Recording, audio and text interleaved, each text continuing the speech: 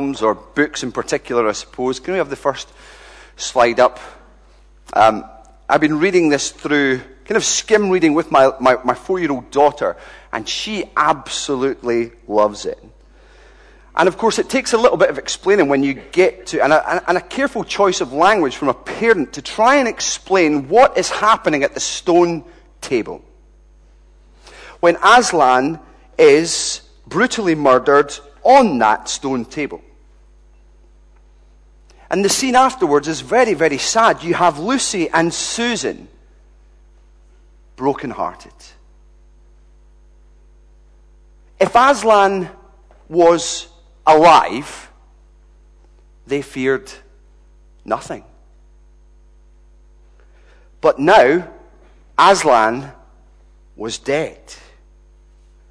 Their hopes, their dreams for beating that evil that was in Narnia was seemingly gone. That hope was extinguished.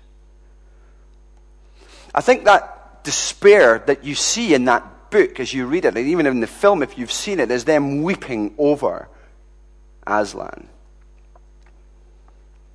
They are downcast.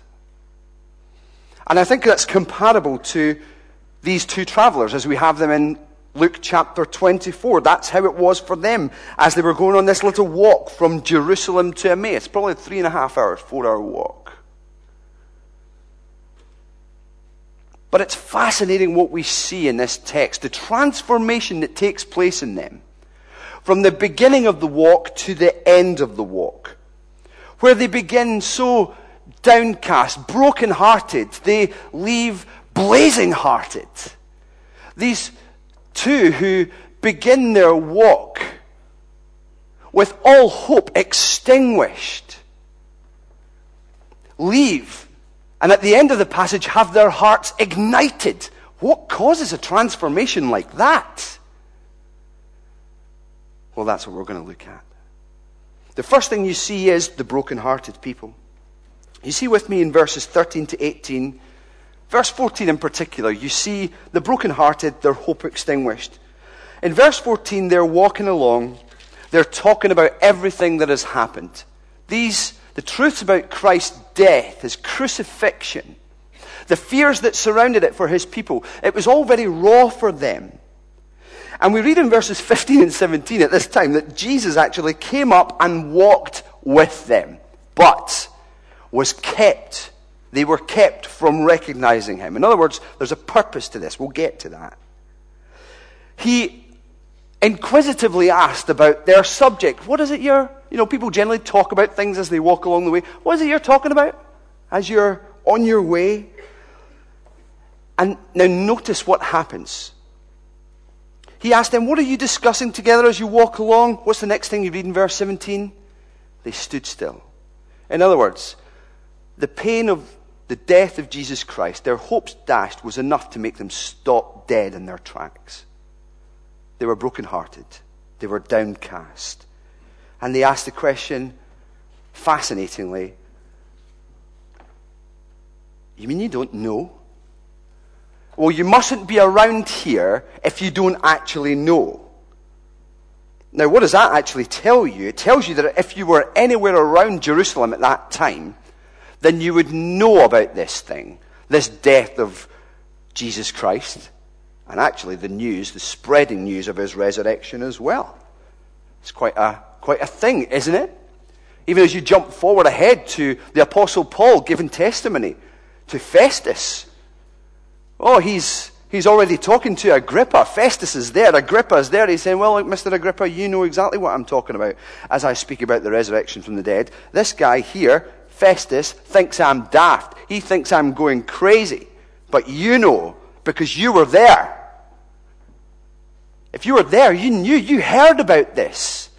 This was not a secret contained within 12 or 11 people. No, news was spreading. These guys are saying, are you from another planet? That you did not hear this? You do not know what's going on? And then but then what we see is, they go from this brokenheartedness at the start, I'm going to take you to the end, first of all, to from being brokenhearted with their hope extinguished to be blazing hearted with their hope ignited, just set aflame. You see at the very end of the passage between verses 30 and 35 that their eyes are open to see Jesus. They recognize him and they are filled with joy. And even as they say, were not our hearts burning within us while he talked with us on the road and opened up the scriptures to us? In other words, what they see with their eyes now that Jesus has been revealed to them only confirmed what they had felt in their hearts when he was opening up the Bible to them, the Old Testament at that time. And they were gone from this brokenheartedness to a blazing heartedness, hope extinguished to hope ignited, aflame. And what's the result of that? They got up immediately, verse 33, and ran to tell others. They'd already said earlier on, oh, stay with us, don't go on, it's really late. It's a dangerous thing to do, in other words, traveling around this place at night. What effect does the reality of a meeting with the risen Jesus have in their lives? Quick, forget the bread. Let's get up and let's go. They rush off back to Jerusalem to find the apostles. They break in. I always imagine this. I have a slightly perverted imagination at times. They break in. They're just about to say, we've just met Jesus. They break in the door and the guy gets in first. Guess what? Simon just saw Jesus. He's like, no. But I did too. It's fascinating. They're all seeing Jesus at different times, providing evidence, testimony of witnesses. So they go from being broken-hearted people, stopped dead in their tracks, to being blazing-hearted people with their hope ignited, so much so that they want to run and tell others. See the kind of impact that the resurrection of Jesus Christ has on his people? What makes the difference? Faith in the crucified and risen Jesus Christ. That's what you see in verses 9 to 27, right in the middle. Do you see how much these guys know from verse 19? What things Jesus has asked about Jesus of Nazareth. Oh, he was a prophet. Well, they're not quite right there. Well, he is a prophet, but that's not saying it all, is it? It's not exactly my Lord and my God, is it? Powerful in word and deed before God, in fact, before all people.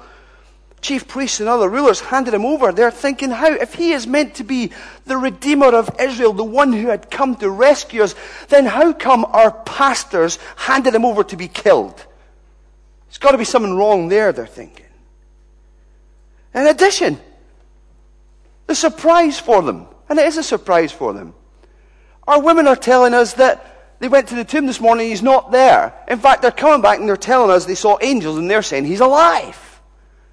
So it's amazing, isn't it? Just how much they know, but how little they compute.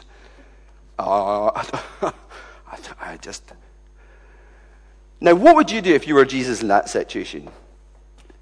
Do you know what I would have done? This is my perverse imagination. It's me! You know, I would have appeared, I would say, seeing their sadness and seeing their dullness in some respects, I would have said, it's me, it's okay, and hugged them and jumped around together and all those kind of things and restored that joy right there. But Jesus doesn't do that. The question is why? Why? He's going to make a very, very important point, a point that would really impact us. What is their problem? That's what Jesus points out first. Isn't it their lack of faith? Verse 25, how foolish you are. Slow of heart to believe all that the prophets have spoken. I like driving my cars. My cars can go quite fast. I hate hire cars. Because you always try and save money when you get a hire car, don't you? You always end up with like I'm going to offend someone here, but it's okay, a Ford Ka, or, something like that. And really, when you put the foot down, there really isn't that much happening. I feel like being Fred Flintstone, punching my feet through the ground and trying to... Things are slow. I don't like slow things. Well, these guys they're really not quick off the mark. Slow to believe. Believe what? Believe what? The things that were spoken about the Christ, the coming king. You think he's some kind of political redeemer, going to rescue you from the oppression of the Romans. Well, no, he's a spiritual redeemer to rescue you from the oppression of your sin, which is way weightier and far worse than any kind of oppression from an army. And verse 27, beginning with Moses and all the prophets through the whole Old Testament, explained to them what was said in all the scriptures about himself. Why? Why?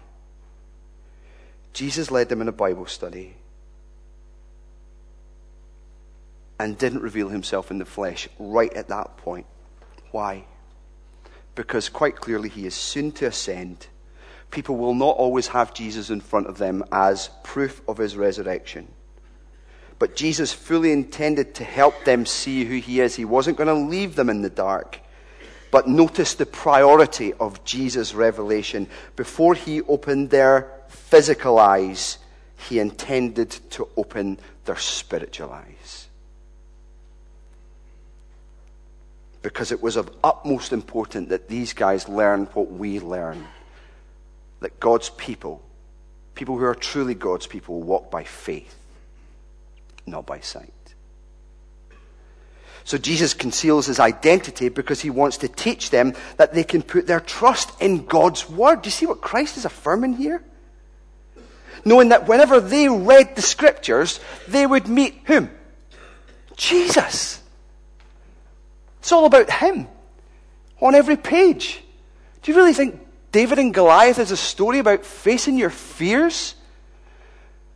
No, it's a prefiguring, a depiction of one man going out to fight an enemy, and if he loses, everybody loses. But David is the one who prefigures the greater David, Jesus Christ, who would go out, and if he loses, everybody seriously loses. But he won. It's about him. It's not about facing your fears. It's like that throughout the scriptures. He is there on every page. Jesus' intention is that for them and for us in the clear light of day, however we are feeling, whatever anyone else says to us, we can pull out our Bibles, check it out for ourselves and say, this is true, we are not mistaken. We're not mistaken. Now this is a challenge for us. Particularly in our day and age, even maybe for you here sitting here tonight, if you're not a Christian. Certainly I've heard it. Or if only someone would come back from the dead and tell us. Or if only I see a sign. Or if only God makes good on this thing, then I'll believe. So we lay down conditions. Kind of like Thomas did. But we're not to look for a sign. We're not to look for an appearing. We're to look to the Bible to see Jesus in every page. To see the crucified and risen Savior. And in faith, declare, my Lord, my God. Not just propositional truth, but a personal statement. My Lord, my God. And then we'll see the difference that it makes.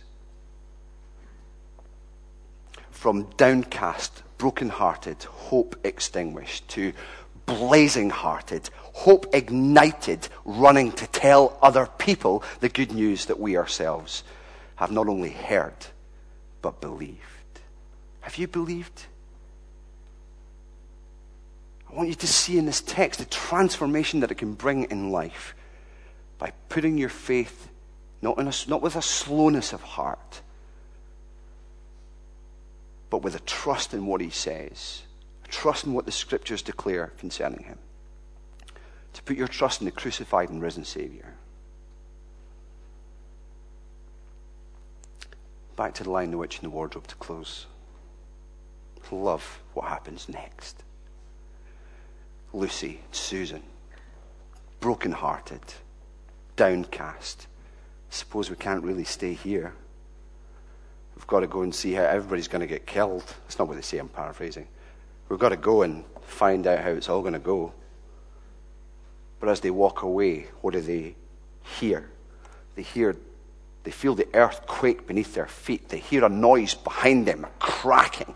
They turn around, they see the stone table broken. They see Aslan gone. And then what do they see? Well, that picture of resurrection glory, that's what it depicts. Of Aslan striding forward. Actually, he's looking far nicer, shinier coat and everything than he had before. There is just something new and something wonderful about this Savior, this rescuer of theirs that had been resurrected. And they knew the difference that meant for them. Their Savior resurrected, which meant that their victory over the powers of darkness was certain. And in fact, even as you go on in the book, you see their future reign as kings and queens on the thrones that he has set, assured. This is the difference that the resurrection of Jesus makes for those who believe. From broken-hearted, hope extinguished, to blazing-hearted, hope ignited. If you haven't put your faith and trust in him, please do. Please do. If you have, join with me in prayer as we praise our glorious King.